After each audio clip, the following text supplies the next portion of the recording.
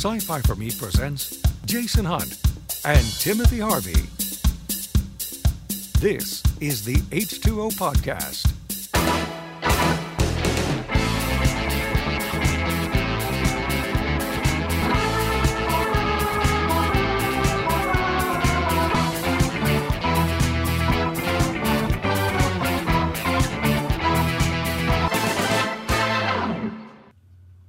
Welcome, everyone, to this Memorial Day edition of the H2O Podcast. My name is Jason Hunt.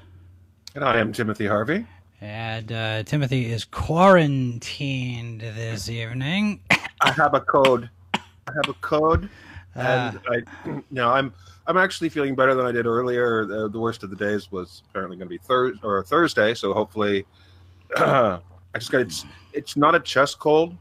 Well, that's good. It's a head cold. Yeah. And so it's either everything is Sahara up here or everything is a rainforest down here. Yeah. Yeah. So I have been sneezing and coughing this afternoon because as we have mentioned in a couple of places, we're moving. The office, the studio, the headquarters, the bunker, everything is moving. I've been in this place for 17 and a half years. And so they finally let you out. Yes. So the accumulated detritus, the dust, and the extra office dogs that I'm finding under where the furniture has lived and stuff.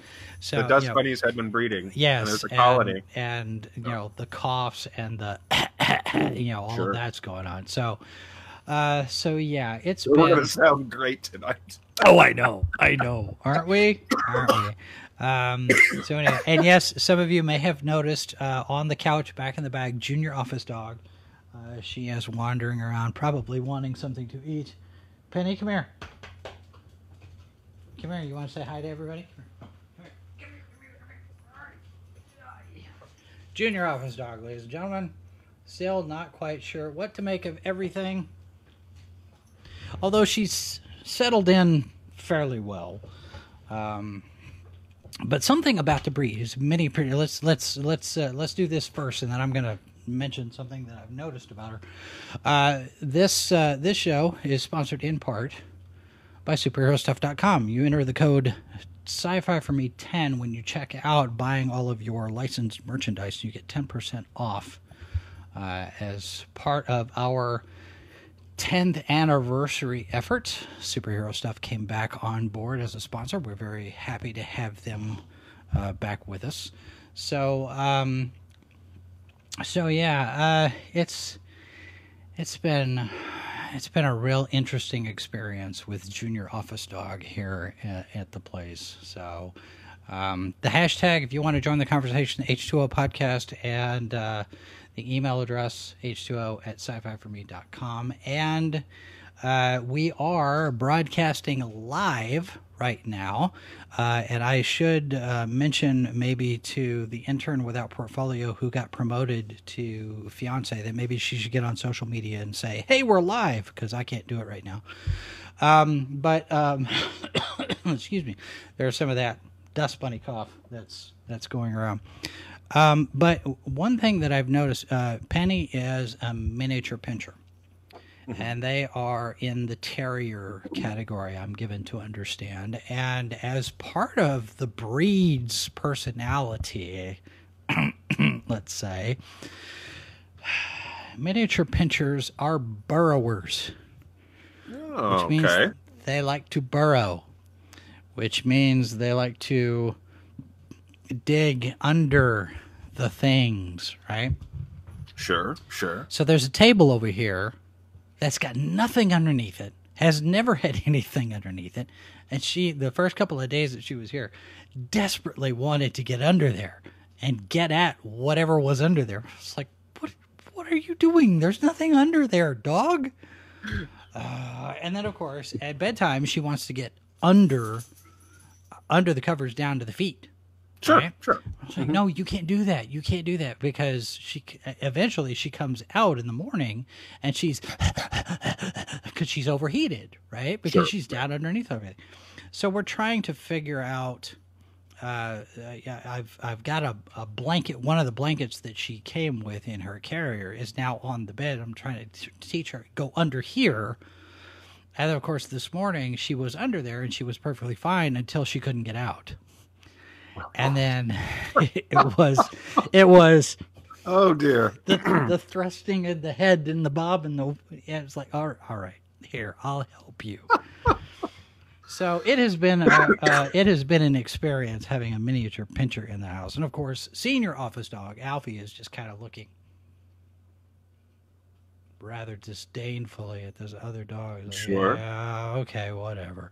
But they seem to be getting along fairly well, so everything's doing. Yeah, I'm still considering my cat Hamish, who is the assistant to the assistant, because I'm the administrative assistant to my boss, and Hamish helps me throughout the day. For those of you who hear this, there are air quotes happening, because help is a curious definition.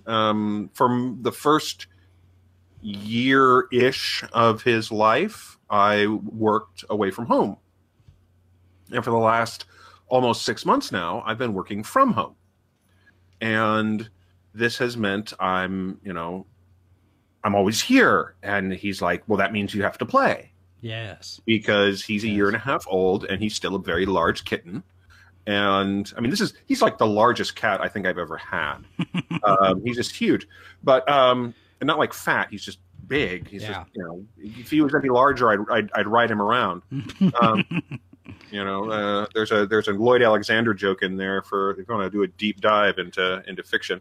But I consider periodically getting another cat, because I've had 2 cats at a time for close to 30 years. Was pretty much the run there, and someone for him to play with, someone who's not me. And because he's got all kinds of energy, except when he doesn't, in which case he's just this lump. I mean, he will walk into the room and just collapse onto his side and go, I must rest. Oh, it's very dramatic. Oh, yes. He's a very dramatic creature. As they are, because, cats. Speaking of which, that reminds me, my sister sent Mindy a note. Apparently she's got a friend with a cat who I guess I'm given to understand can't keep said cat, because I think the dog doesn't get along with him. Or I can't remember exactly what the reason was, but this cat happens to be a Maine Coon. And my sister's like, you like a Maine Coon? I was like, heck no, I don't want a Maine Coon. Are you kidding me? Those are some big cats. Yeah, do you want a Maine Coon here, Tim? How old is the Maine Coon? I would have to check. I'm not sure exactly, but I'm having for anyone who's followed me for any length of time on anything resembling social media, it was 2 years ago, 2-ish years ago, a little more, where the second of my 2 cats that I've had since I moved to Kansas City in 2005 passed away. So I'm at this point, I'm looking for something a little younger. The older I get, the more I want to make sure that they're around for a while. Sure. Penny is 3. I think Alfie is 9. So, and looking at the live chat here and the numbers of the people watching, we've already lost 2 people from our talking about animals instead of what we're supposed to talk about. Martha, they said they were going to talk about military science fiction, and they're talking about cats. Have they watched us or listened to us before? Digression is our best talent. We get the digression out of the way first, and then we spend the rest of the show talking about it. Exactly. And especially given that this is going to be a topic that I don't think that we're going to come to blows about. So I think this is going to be I a think fairly it's unlikely. decent. I mean, I guess it depends on how you feel about certain movies and books. I mean, I will fight you about it's yeah. So the topic tonight, given that it is Memorial Day, and I'm wearing my Captain America T-shirt, and it is a day that we remember those who have given their lives for the protection of our country.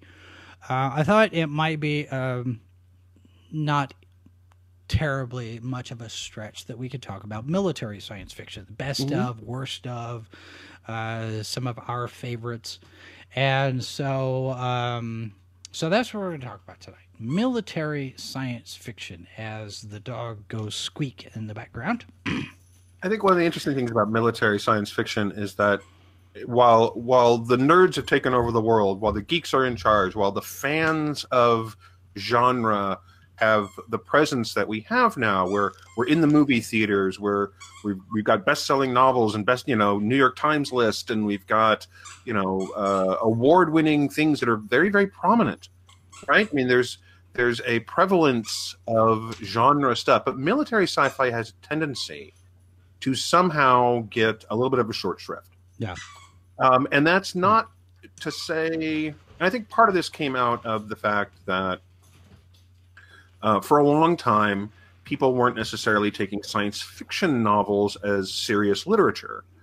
And once you start with that level, and then you start breaking it down into its little subsections: urban fantasy, military science fiction, all the different subcategories. Mm-hmm. You can get, somebody has to end up catching the brunt of this is not serious stuff. And it doesn't, and military science fiction isn't alone in this regard. Urban fantasy took a beating for years and years and years. Romantic fantasy novels, which are hugely popular, fans love them. So well, and I would say that the young adult category gets its share of side eye and yet I made that Lloyd Alexander joke earlier, and that is a deep dive. But Lloyd Alexander's Pride In series are brilliant young adult fiction, and they play with Welsh and Celtic myth. I mean, it's amazing stuff. It's a quality writing. And it's a series that I highly recommend, especially if you've only ever seen the Disney movie, which The Black Cauldron, which is a terrible representation of the quality of the books, which are very much a young adult series. Yeah. So there's a lot of fantastic stuff, and it's the same thing for military science fiction. Sure, there's some of it which is not great literature or great movies, but some of it is purely there to entertain, and some of it is really quality writing. Whether it's science fiction or military fiction in a science fiction setting. Yeah. Well, and I think for me, if you have something that falls into that category of military science fiction, there carries with it a certain level of expectation on what kind of story you're going to get, and it's not going to be the spy novel. It's not going to be the romance. It's not going to be a fantasy. You're not going to have, the supernatural werewolves and vampires and that sort of thing. Although, speaking of which, Vampirella, let me say it right, who is a native of the planet Draculon. So she's an extraterrestrial, so there's the science fiction aspect of it, but she's a vampire. Sure. That kind of thing. Space vampire. Yeah. And she's a much better looking space vampire than the one that was in Buck Rogers. Talk about a deep dive there. Yeah. Go look up Buck Rogers Space Vampire. Now, and I know what they were going for. I mean, it was a Nosferatu thing, but still. But I think when you have military science fiction, you look for the military side of things. You look for the regimented rules and regulations, and it's naval combat type of things and that sort of thing that you or infantry with things like Starship Troopers, right. Whether you're looking at the novel or the film, which are very, of course, very, very different creatures and very, very different ways of looking at military SF. Yeah, and I think that one thing you need to bear in mind is that if you're thinking that military science fiction is all just gung ho pro war, military is always right. It's not. It's a range. There's you could. I mean, Haldeman's Forever War is an amazing piece of military science fiction, and it is very much a war is bad novel, and it does. And the strengths of it lie in building the characters and the world they live in, and being realistic about that environment. Right. And so you can enjoy the military science fiction because it's there, but you can also enjoy the fact that this is a look at how this war does more damage than just the body count. Yeah. And I think that's important to realize is that, if you're thinking that you're just going to get that kind of pro-military, don't look at other sides of the discussion of, a significant chunk of the military would tell you that war is bad. Okay, I mean, this is most soldiers would prefer not to have to hit the battlefild.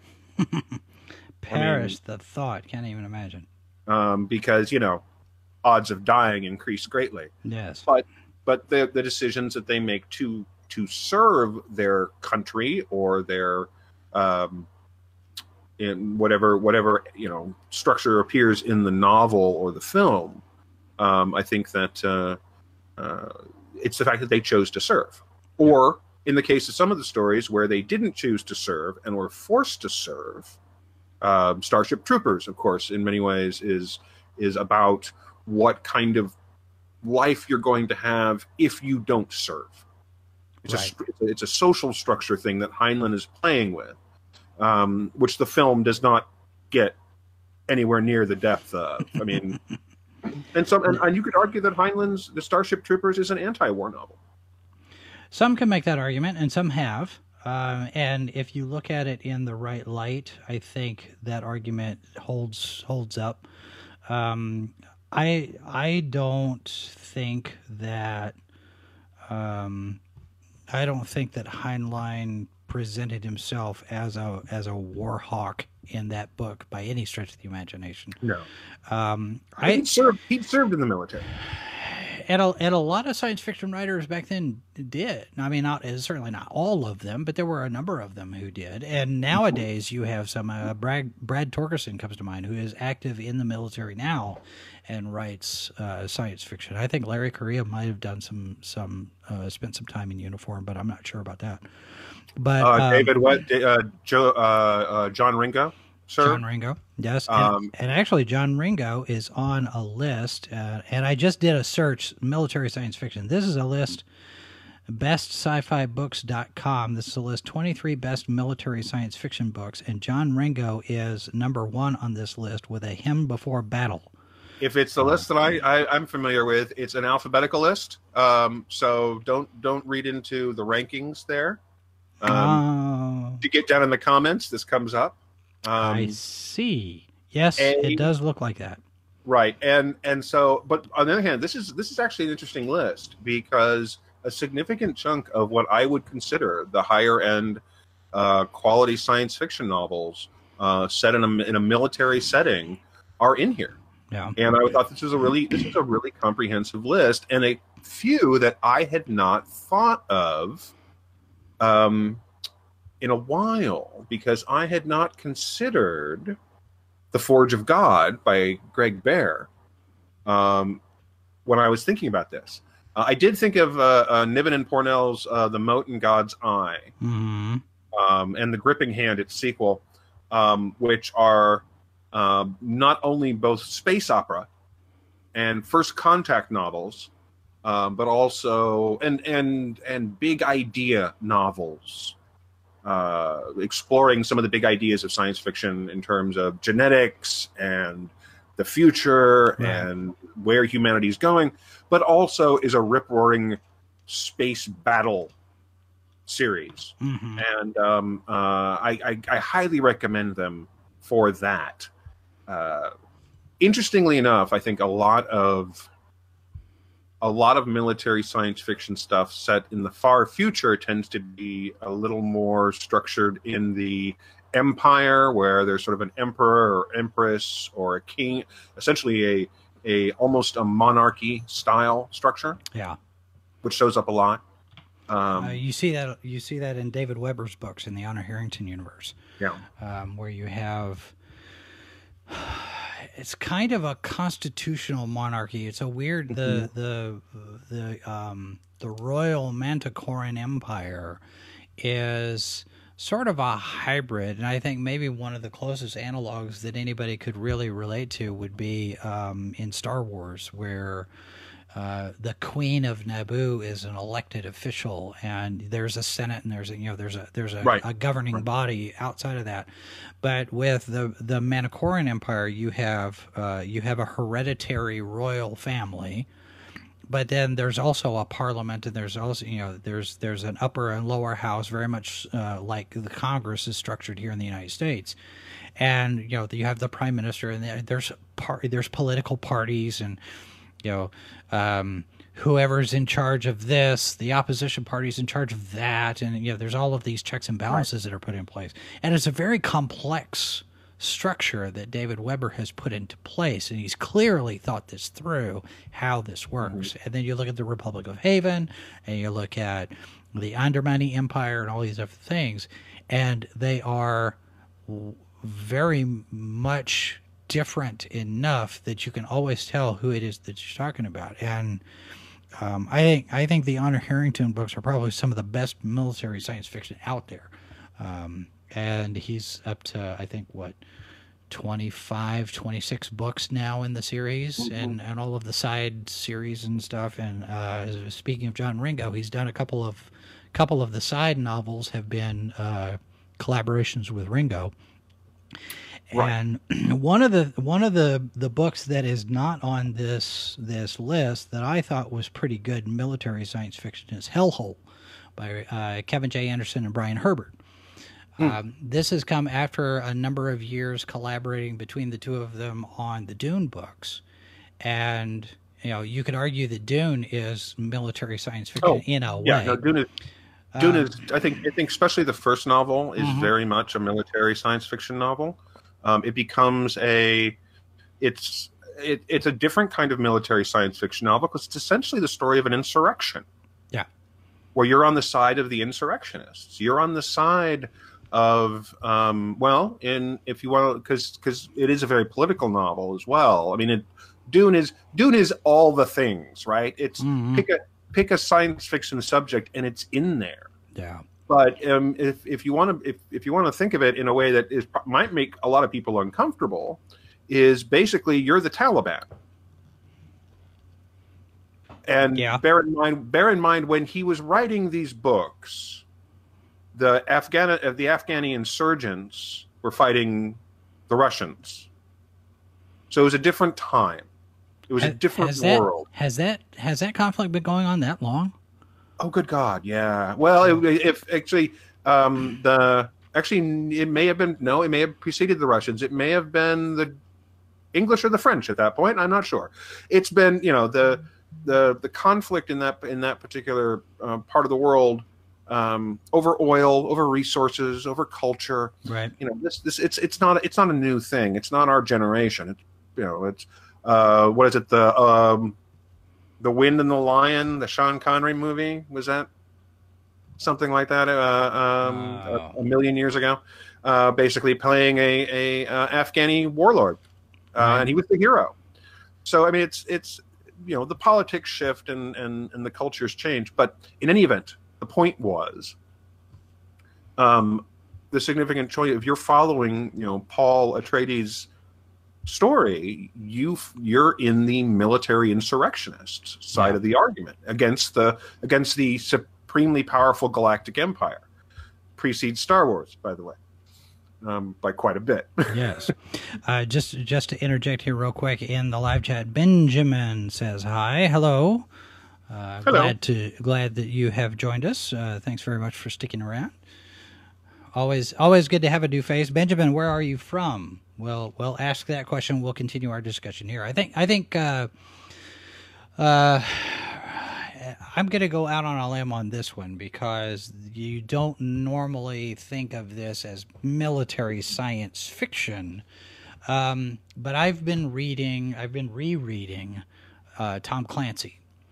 And right now I've just finished Debt of Honor, and now I'm reading Executive Orders. This is the one where Debt of Honor was the one where the Japanese attack the financial markets and that they take over the Marianas Islands, and then the Japanese lose, but a Japanese airline pilot who's lost his brother and his son in the conflict decides, well, I'm going to show them, and he flies the airplane into the capital of Washington D.C. And this is before 9/11 happened.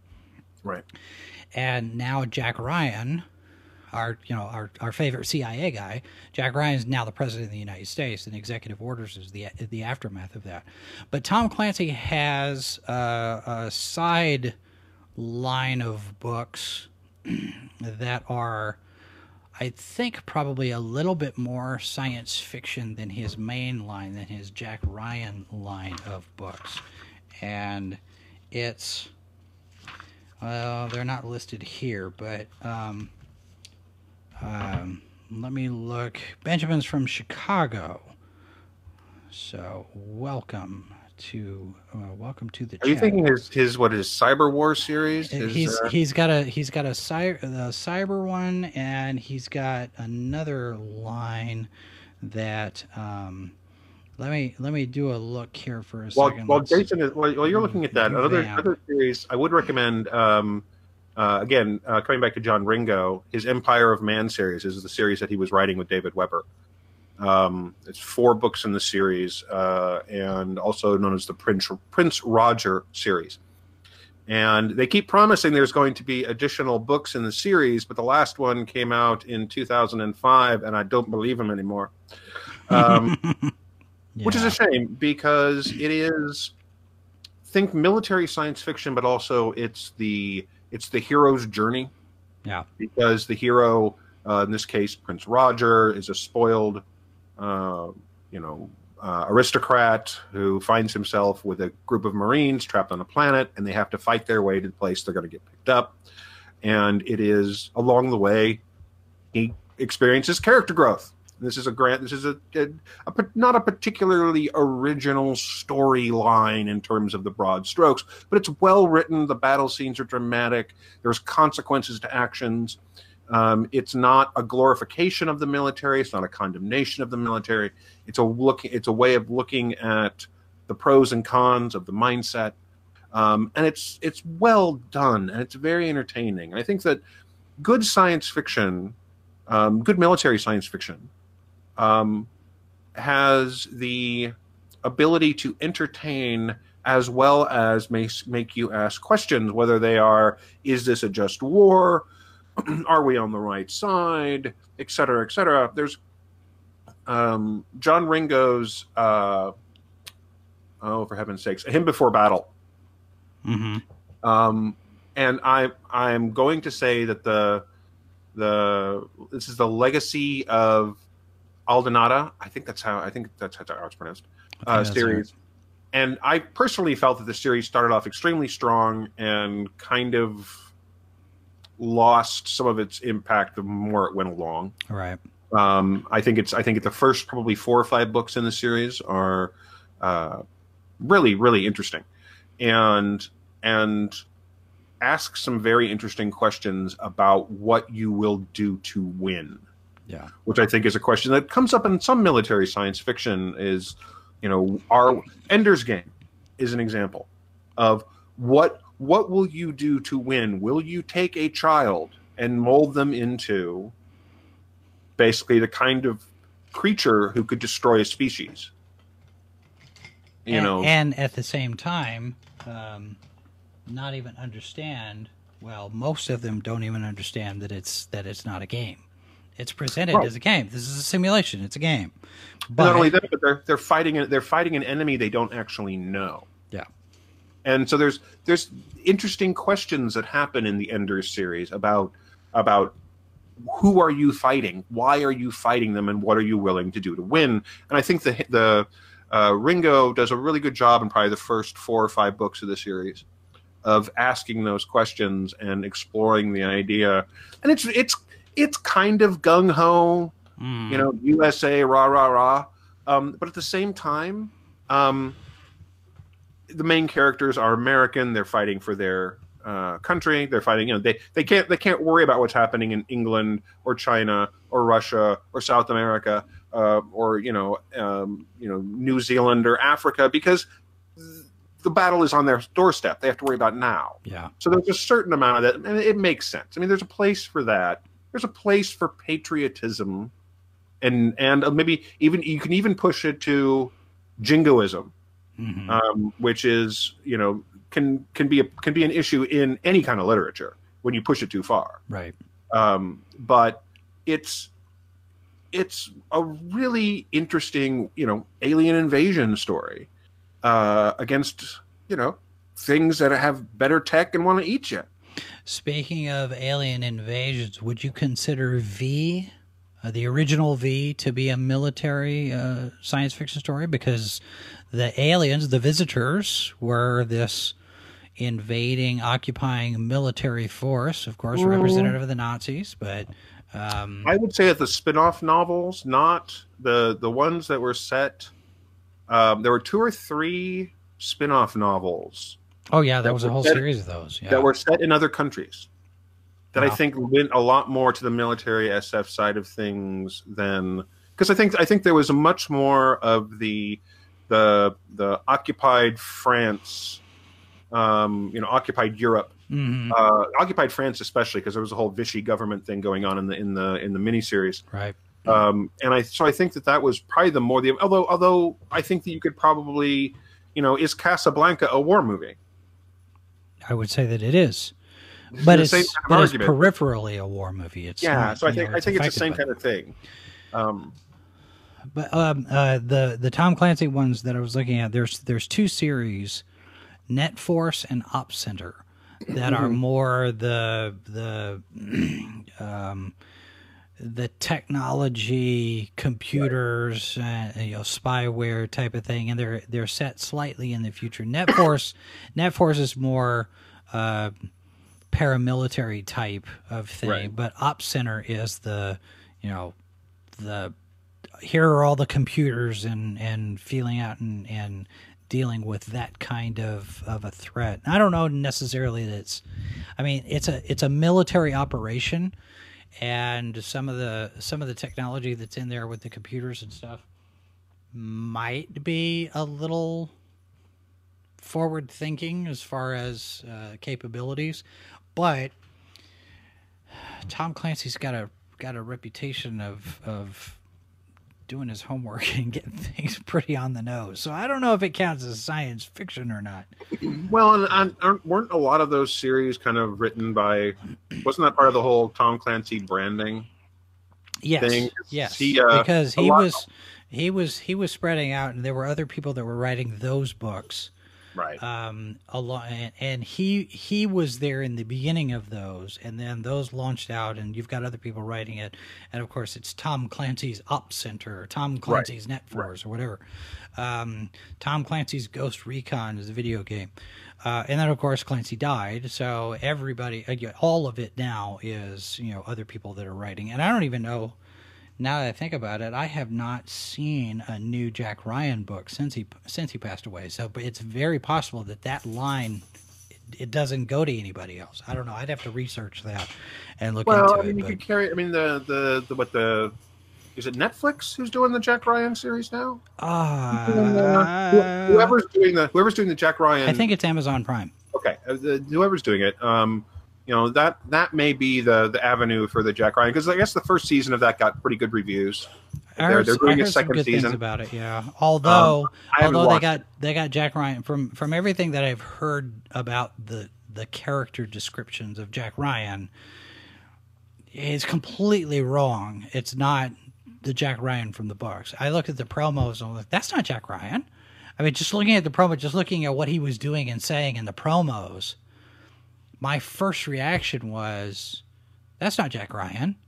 Jack Ryan's an analyst. Jack Ryan doesn't get into things until he has to get into things. He's a... The only film where that actually happened was the first quarter of Hunt for Red October. And that movie actually followed the book pretty well, especially given the fact that you've got so much to unpack and get into that 2 hours.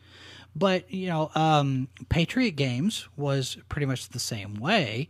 And it's one of the least popular of the Jack Ryan films of those original grouping, right? Getting into the later ones where they kept recasting Jack Ryan every 5 minutes. It seemed. I saw Clear and Present Danger, and I was very disappointed in that movie. I thought, and I think the biggest problem with Clear and Present Danger as a film was we always talk about the stories, books and movies being a product of their times, a product of their age. Sure. What are you doing? She's digging under the table again. Of course. Hey, what are you doing? There's nothing under there. There's nothing. As far as you know. There's nothing under the table. I mean, there's not even dust bunnies under the table now, and she's digging under the table. There's a body under the floorboards, Jason. Hey, stop. The dog has finally discovered your secrets. But no dog has ever tried to get under that table. Good thing you're moving out. I know, no kidding. But but Clear and Present Danger, I think, had the problem of having to worry about political sensibilities because they had to change the bad guys. Because in the original novel, the bad guys were not Nazis. And when they made the movie, they had to change the bad guy from Muslims to Nazis. And I think it took away from what that book was trying to do. And the translation from book to movie didn't satisfy me at all because I knew this is not the book. Well, and I had to ignore the book in order to watch the movie, but I still was disappointed in the film.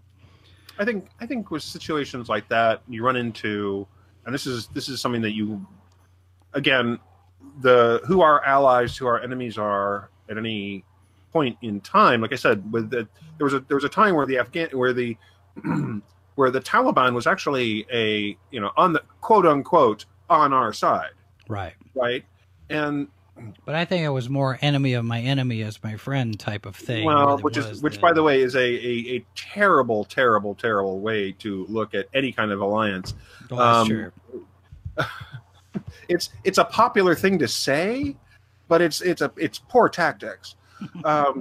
So I mean, but yeah, no, I agree. At the time, changing, when you're looking for allies in the Muslim world. Which we were at the time because we were fighting parts of the Muslim world, and you wanted allies within it. Right, and this was post 9/11, if I remember right. You don't want to have the kind of reach that a film has versus the kind of reach that a novel has. Yeah. So, for example, going back to Starship Troopers, the number of people who saw the movie versus the number of people who have read the novel. Yeah, I'm going to go out on a limb, and I'm going to feel it's a pretty big limb that I'm not going to worry about falling off of. That more people saw the film than read the novel. I would say probably so. Well, worldwide, given how long Starship Troopers has been out as a novel, good point. Maybe I would hope maybe so. It's a cumulative thing that maybe enough people have read the book to be on par with the movie. That would be nice because it is a film where basically the director said he hated the novel, and it shows. And it showed. And this is not to say that Starship Troopers is not an entertaining space war movie. Yeah, And I think if you look at it that way and not as a Heinlein movie, Oh God, it's a terrible. you get through it. But Heinlein does not have a good track record with adaptations. no. I mean, I happen to be a fan of the Puppet Masters, the movie, mostly because it's got Donald Sutherland being crazy. I mean, there are a lot of problems with that film. Yeah. It has about 25% connection to the novel, but Donald Sutherland is chewing the scenery. It's awesome just to watch it for his performance. Right. Now, can you imagine that performance from Donald Sutherland in the orange juice commercials that he voices? I would take it. That would be great. People would be going, I don't know if I should buy the orange juice or not. I'm concerned. What happens to me if I buy this product? If I drink this, will there be, This orange juice is put out by the pond people. Oh, yes. Right? Oh well, and of course, the best part is that again, the Puppet Masters actually does follow off of, Invasion of the Body Snatchers. It's half the reason that he was cast in that film, I'm pretty sure, is because, of course, he was in one of the iconic versions of Invasions of the Body Snatchers, and so it just seems appropriate. But yeah, it's Heinlein's track record, and Heinlein wrote quite a bit of.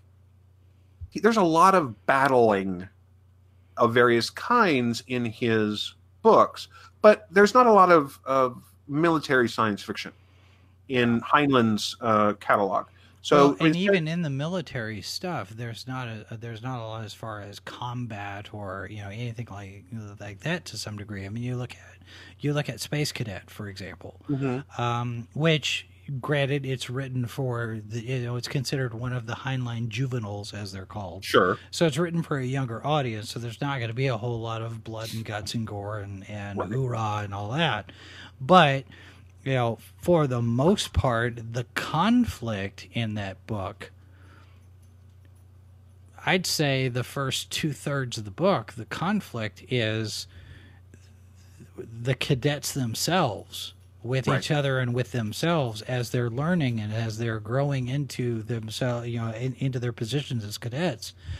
And it's not until the mission to Venus in the last part of the book that there's any conflict from outside, and it still is structured well, and it still has all of the aesthetic trappings of a military story because it's set in the military. These kids are cadets in the Space Navy, and so you have all of that stuff. You have the commanding officer and the training officer and the drill sergeant and all this other stuff. I keep one of the things that I keep reminding. I've tried to get my kid to read Space Cadet probably 3 or 4 times now, and he just won't do it. He just doesn't want to do it. But there's a scene in that book where one of the cadets, the chapter is labeled "Pie with a Fork," and one of the cadets has grown up in the South. I think he's from Texas. And as he's growing up, he always ate his pie, just picked up the pie and just ate it, just picked it up with his hand and ate the pie. And he was roundly chastised by a drill instructor or a teacher or somebody and said, "You're supposed to eat pie with a fork." And the essence of the lesson was that you need to be open-minded about learning other people's cultures and other people's habits and practices and the rules and that, and understanding other people. And I've tried to make this point to James, where it's, you need to get outside of yourself and understand other people. And I'll say, pie with a fork. You've got to understand what's going on around you with dealing with folks and their expectations and their goals and realities, and sometimes it sticks, sometimes it doesn't. But life lessons, if you want to get into those, there are a number of those examples of things to think about in some of these books. And it's not necessarily the moral of the story is, but Right. you get certain characters. Excuse me, you get certain characters who are either right or wrong. They are some of the best characters that you can identify with.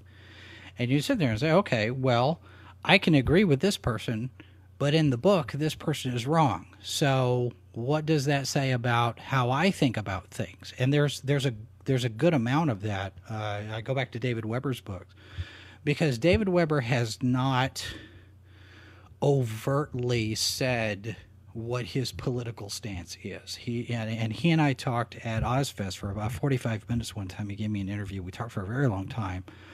And I even asked him about this. I was like, some authors wear their politics on their sleeves and some don't. You don't know where they are. And you've got such a mix of politics in your books. Mm-hmm. He said, it's important for me for the characters' politics to be there, not mine. I'm paraphrasing, but he's basically saying my politics don't matter when it comes to writing these characters. These characters have certain political points of view, and that those different points of view come into conflict, and that's where the story comes from. Right. And that's as it should be. Oh, but sure. You also get a bunch of characters that you can either identify with or you don't, and it helps ground those stories because military science fiction. This is space battles. Right. Well, and I think that there's something to be said for recognizing that while the villain, air quotes, in any story, unless they are the card-carrying, cackling, mustache-twirling, evil sorcerer, psychotic god emperor, whatever, they're not the villain of their own story. Right. A lot of the antagonists in the Honor Harrington books are not evil. They're a lot of the antagonists in the Moten God's Eye, Niven and Purnell. First of all, I doubt they're really advocating for a interstellar monarchy in their politics, despite the fact that both of them are fairly libertarian in their viewpoint, I would say. Personally, some of their books show that, but this, they're not advocating for a space monarchy here, even though that's the political structure of the book. Right. That's just where it is. But the villains, again, air quotes, are not, they act the way that they do for biological imperative reasons. Yeah. They're not doing, and I'm afraid that's a bit of a spoiler, and I apologize for those of you who haven't read the books. But they are doing what they're doing for survival reasons. It's not because they hate humanity. They don't, it just happens to be, this is what we have to do to survive. Right. Sorry. It's a shame you're in the way. And I think that sometimes it's, and of course the Ender's Game series, it's especially in the first book, and well, actually, throughout the first, I'd say 4 books, the understanding of trying to comprehend who the enemy is, and then realizing they weren't your enemy. Right. You were at war, but you weren't enemies. And that's a distinction that, you don't see in a lot of conflict novels anyway, but at the same time, I think it's, it makes for intelligent, and why some of these books are the best is because they make you think about, it's not just a clear black and white, the enemy is the devil. Yeah. They're not human. They're not, even if they're not human. Okay. And that leads me to the question, would you consider John Carter to be military science fiction? No. Although it certainly has some of that in there.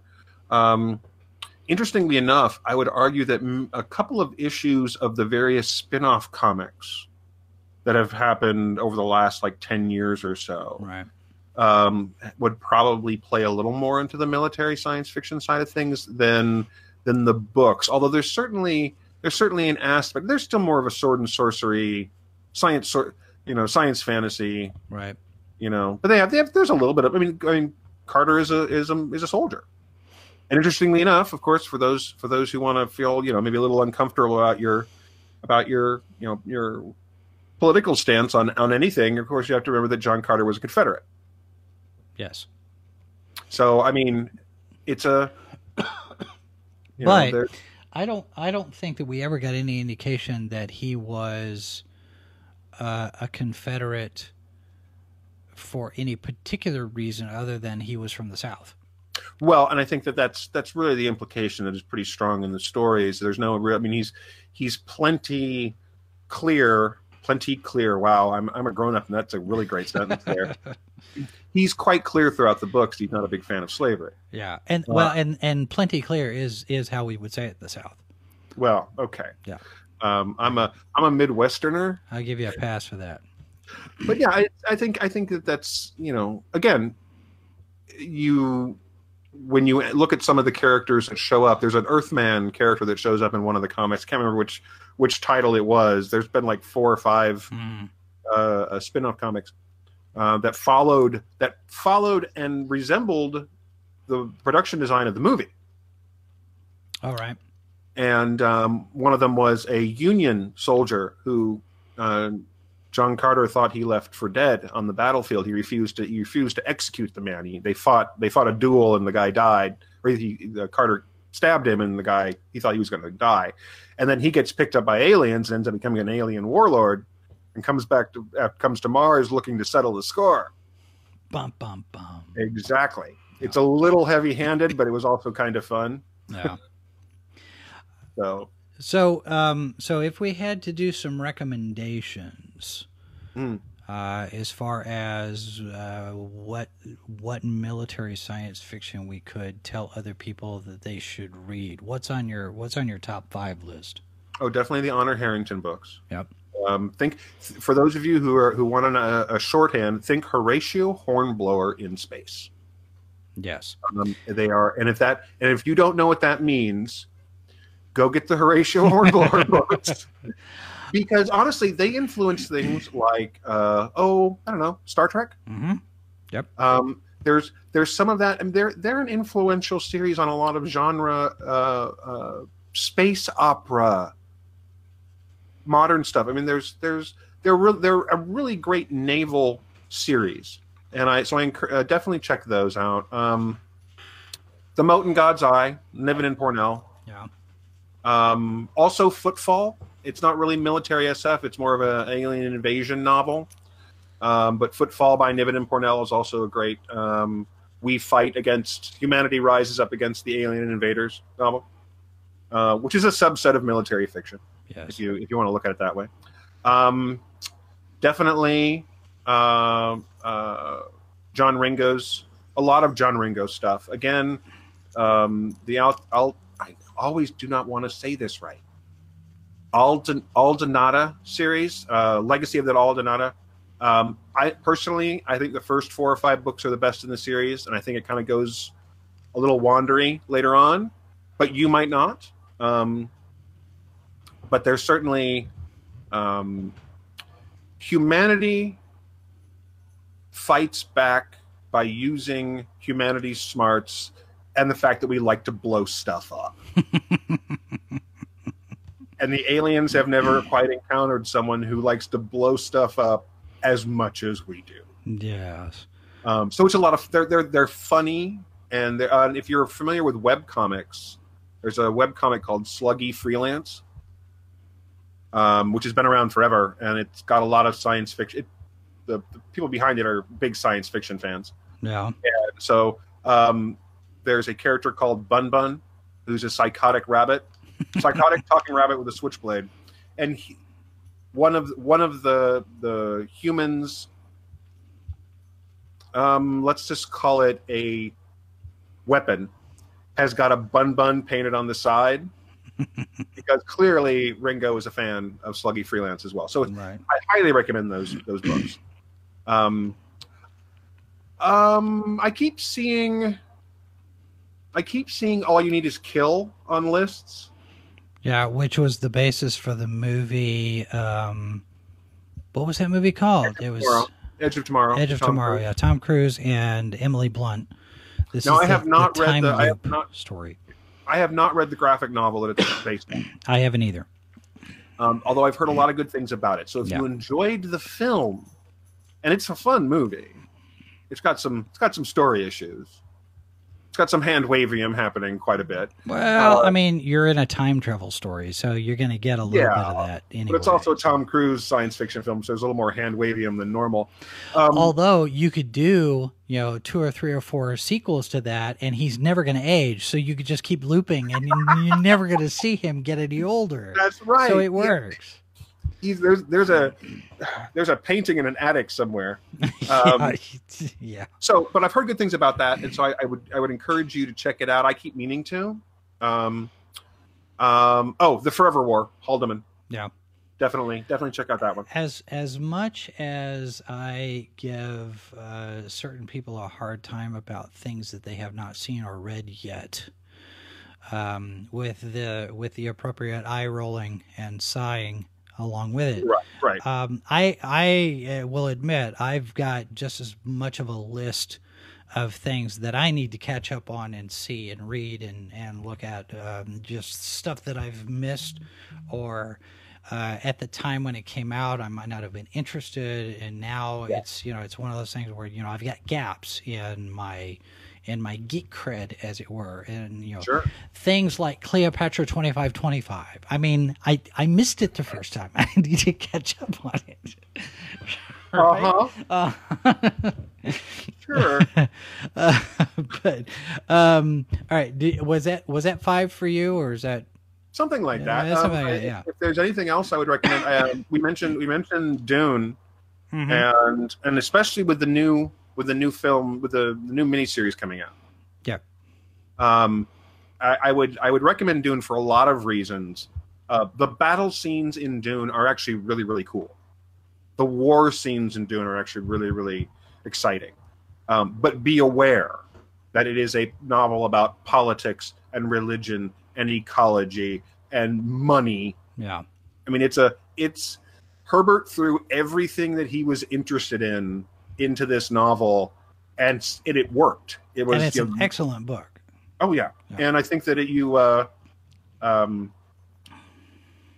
can carry on for like the next 4 books in the series, all the stuff that Herbert wrote himself. Mm-hmm. And if you want to stop there, you can. Although there are the other books in the series, Right.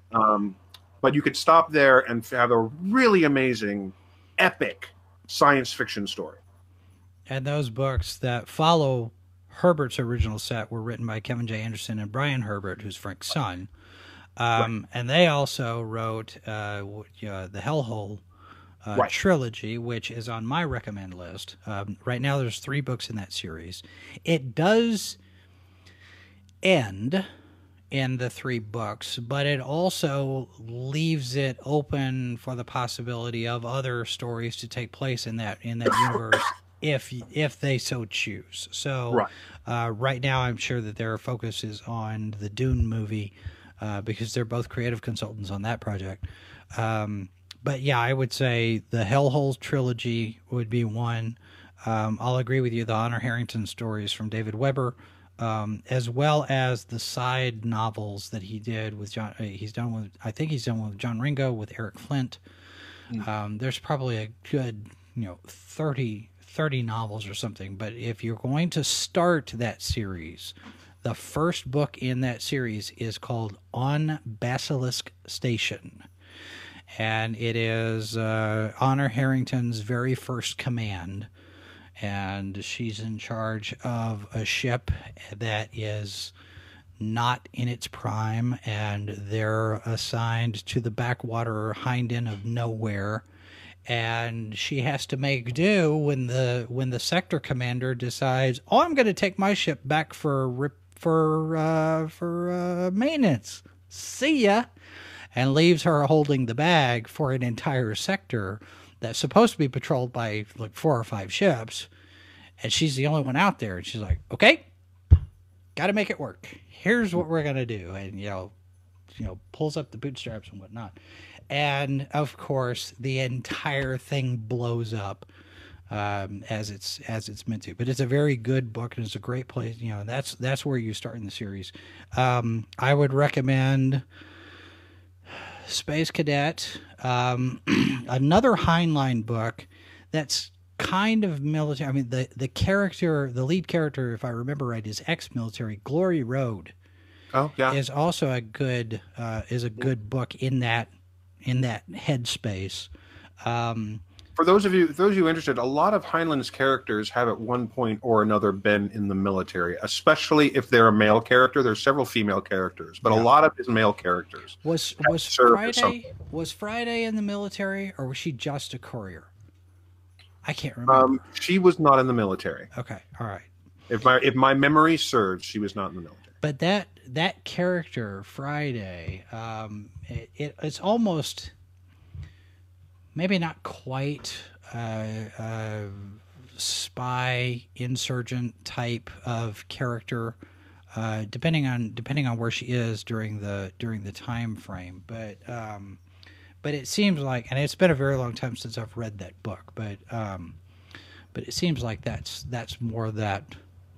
The Cat Who Walks Through Walls is another Heinlein book that has a very distinct. It's a very much a conflict novel. It's a war between two planetary bodies. I won't go into details for spoiler reasons, but it's got a lot of that military tactics. It's a tactics novel in many ways. Yeah. How to fight against a larger force. Movie wise, what would you say is a good? You know what I saw on Facebook, there is a Starlog fan group, a fan group for Starlog magazine. There's like something like over 4,000 people that are in that group now. And somebody posted a cover, and I don't remember what issue it was, but the artwork, the cover on the front was Space Above and Beyond. Yeah. That actually, I thought, was a fairly good series. It was. Didn't get the attention that it deserved. I mean, no, and it was pretty much a military science fiction TV series. I think was handled well. Production value was really pretty good for the time. You know, I want to say that I'd seen some comparisons to Starship Troopers in that where Starship Troopers was the parody. Space Above and Beyond was a lot more. The straight. This is what Starship Troopers could have been if they'd actually paid attention to the book, type thing. There was a Starship Troopers animated series that got a lot of praise for being a lot closer to. There was stuff that went straight to DVD. Yeah. And I think Casper Van Dien came back and played Johnny Rico in that animated show. But I want to see. The show got some good praise. Yeah, and there were several straight to DVD projects that went after that. Yeah, I think as much as I would love to say Aliens, the problem with Aliens is that the Colonial Marines are terrible soldiers. They are awful. They are a train wreck of bad decisions. Hicks is the only good soldier. That's Gorman's fault. Right? Yeah, I guess. But no, Hicks is the only good soldier in there, and he's the only one with a lick of sense. These are all half suicidal people. But it's a great film to watch from a military character standpoint. I mean, whether it's not good, terrible tactics. Although you have to wonder if the company had deliberately set them up. I wonder if that particular unit was put together deliberately putting together a bunch of misfits with the idea toward guaranteeing that they would get killed and captured and whatnot. While this fits very much into the Machiavellian worldview of the whole larger aliens, Weyland-Yutani mythos, whether it's the books or the comics, or even looking at the prequel, queer quotes, movies, I don't think Cameron was thinking about that. Well, probably not, but it makes a certain amount of sense. Well, I mean, let's say the Predator, is these are all soldiers, Yeah. but do not stare directly at what they're doing as soldiers, because they're, again, these are just terrible soldiers. But it's entertaining. I have to say that for Battlestar Galactica, the recent series, the first several seasons, I think you could very much argue it's military science fiction. Yeah, I think so. When you get into the mystical aspects of it, maybe not so much, but past the occupation episodes, I think once you get past that, they kind of jumped the shark and went off sideways. But especially the miniseries, and especially the first season, I think are very strong science fiction. Military science. And the original Battlestar Galactica, you could say, was military science fiction to a point. I mean, it was maybe not rigid military in terms of rules and regulations, but in terms of aesthetics and structure and the kinds of stories that they were telling with, the conflict that was underlying all of the episodes. I think you could argue that it was at least it was a military science fiction pastiche that was handled fairly well, but Deep Space Nine, the Dominion War. Yes. Well, in Babylon 5. Oh, definitely Babylon 5. Especially once they pretty much opened it up into the Shadow War became a real thing. Yeah. I think there's some interesting stuff. As much as I can't stand Michael Bay movies, and I find the Transformers films, although I hear Bumblebee is quite good, I have not seen it. That's what I've heard. Because he tends to treat the military, from one scene to the next, he treats them like a joke or extremely competent. Yeah. And so there are moments in the Michael Bay movies where the military is competent. I happen to one of the few things that I don't think there were a lot of complaints about of, say, Man of Steel, was the portrayal of the military. Mm-hmm. Because here's a big comic book film with aliens who cannot, who are basically indestructible, and the U.S. military sits there and goes, right, well, we're going to keep going because this is who we are. This is what we do. Yeah. And they're great. Today, a good death is its own reward. Is a great moment in the film. However you feel about the rest of the film, the military is portrayed extremely positively, right, and sensibly. They aren't jingoistic. These are thinking characters who react and adapt as much as they can within the context of the story, which I appreciate. My dad was in the military. My grandfather was in the military. His father was in the military. I'm one of the first my cousin served. I'm one of the first generation that the majority of us in the family didn't. Yeah, I've got cousins. The kids of one of my cousin served, and I've got an uncle who was in the Navy. My dad's father was in the Navy. He was in the construction battalion in the South Pacific.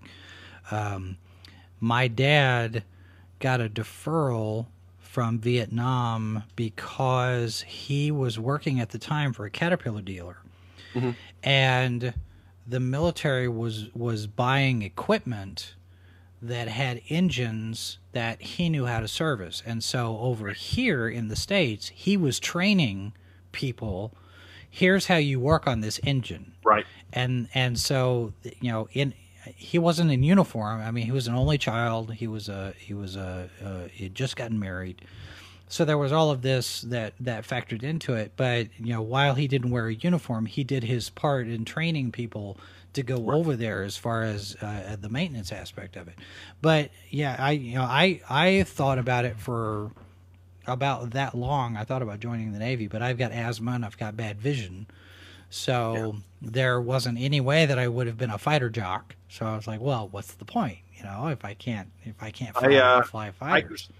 I considered it after when I was so much so that I actually was kind of actively recruited for a while, and I talked to my dad about it. Yeah, because he was in Vietnam, and he was a lieutenant, and he enlisted so he wouldn't be drafted. Sure, a lot of them did. Yep. He sat there and went, well, let's see, the odds of my surviving are moderately better. The pay rate is going to be moderately higher, and I might get to be an officer. And one of his jobs, and I like this story, one of his jobs was taking the payroll out to various locations. You know, so he would occasionally be responsible for making sure it got there. Yeah. And there was one point where, you know, he was in a rather small boat compared to what he would like to have been in when bullets were flying. And he pulls up to a very large boat, which they would say, throw up the pay packet. Right. And I am, for those of you in the military who are listening to this, I'm grossly simplifying this. You'll be able to tell that pretty clearly. And my dad said, let me come on board and I'll wait this out. They're like, no. And he's like, I've got the money. And they're like, right, come on. So, yeah, but it's, you know, I'm named after one of my dad's friends growing up who lost a foot in the war. Yeah. And of course, my dad lost a lot of friends, like anybody who served. Yeah, I mean, it's a day for remembering that. It's a day for celebrating the veterans and those who serve now, those who are out there for whatever reason that they joined. Although a lot of them I've been seeing on Facebook pretty much all day, where they are the ones who are still alive, who served in the military, or they are currently serving. They are very quick to say, no, that's Veterans Day. This is Memorial Day. And the distinction is Memorial Day is not when you thank the ones that are alive. And they're almost to a man are very, very adamant about making that distinction. And I think it's noteworthy that they recognize the difference between I got to come home and these guys didn't. And so I think that's something that's very important for us to make that distinction as well. And we do appreciate the sacrifice that people have made. So we can sit here and just kind of gab about nonsense things for 6 people on the internet. So, you know, it is what it is. We try to entertain. We do. I tell you, you know, and I'm still trying to figure out how we can have a social media footprint of, you know, 6,000 or 7,000 people, and we have 6 people watching our shows. It's just like, where is everybody? Well, maybe tonight they're at memorial services. Well, that could be. That could very well be. All right, well, that's going to do it for us for this particular episode. A programming note, we are having a delay on getting a new Salacious Crumbs out because McKenna has had a lot of work things blow up, with it being graduation and Memorial Day and all these different things. So her job has taken a priority for this weekend. But we will have a new episode of Tartar Sauce on Wednesday, right, I think? Have we recorded that yet? I don't think we have. I think we need to. I'm trying to think of where we are in the recording schedule. I know we've got a couple of them in the can, but they're not in the series that we're discussing right yet. So we're work on that. Tomorrow morning we'll have a new Cosplay Diaries entry over on our Instagram video channel. And then, of course, we've got a Good Morning Multiverse Saturday morning, and one of these days we're going to record a new trailer park. So, anyway, okay, that's going to do it for us this week. Next week we'll be talking about some other nonsense for 6 people watching us online. So, in the meantime, check out all of the other video that we've got. Subscribe, hit the thumbs up. Don't forget you can get 10% off your order when you type in Sci-Fi for Me 10. When you check out over there at superherostuff.com. And thanks very much for watching, folks. Those of you who are listening in the podcast version, we are way behind on getting these things posted, but we'll catch up on that. So that's going to do it for us. Thanks very much for watching, folks. My name is Jason Hunt. I'm Timothy Harvey. And this has been the H2O podcast here on Sci-Fi for Me TV. This has been a presentation of Sci-Fi for Me Radio. Copyright 2019 by Flaming Dog Media, LLC. All rights reserved. No portion of this program may be retransmitted without the express written consent of Flaming Dog Media.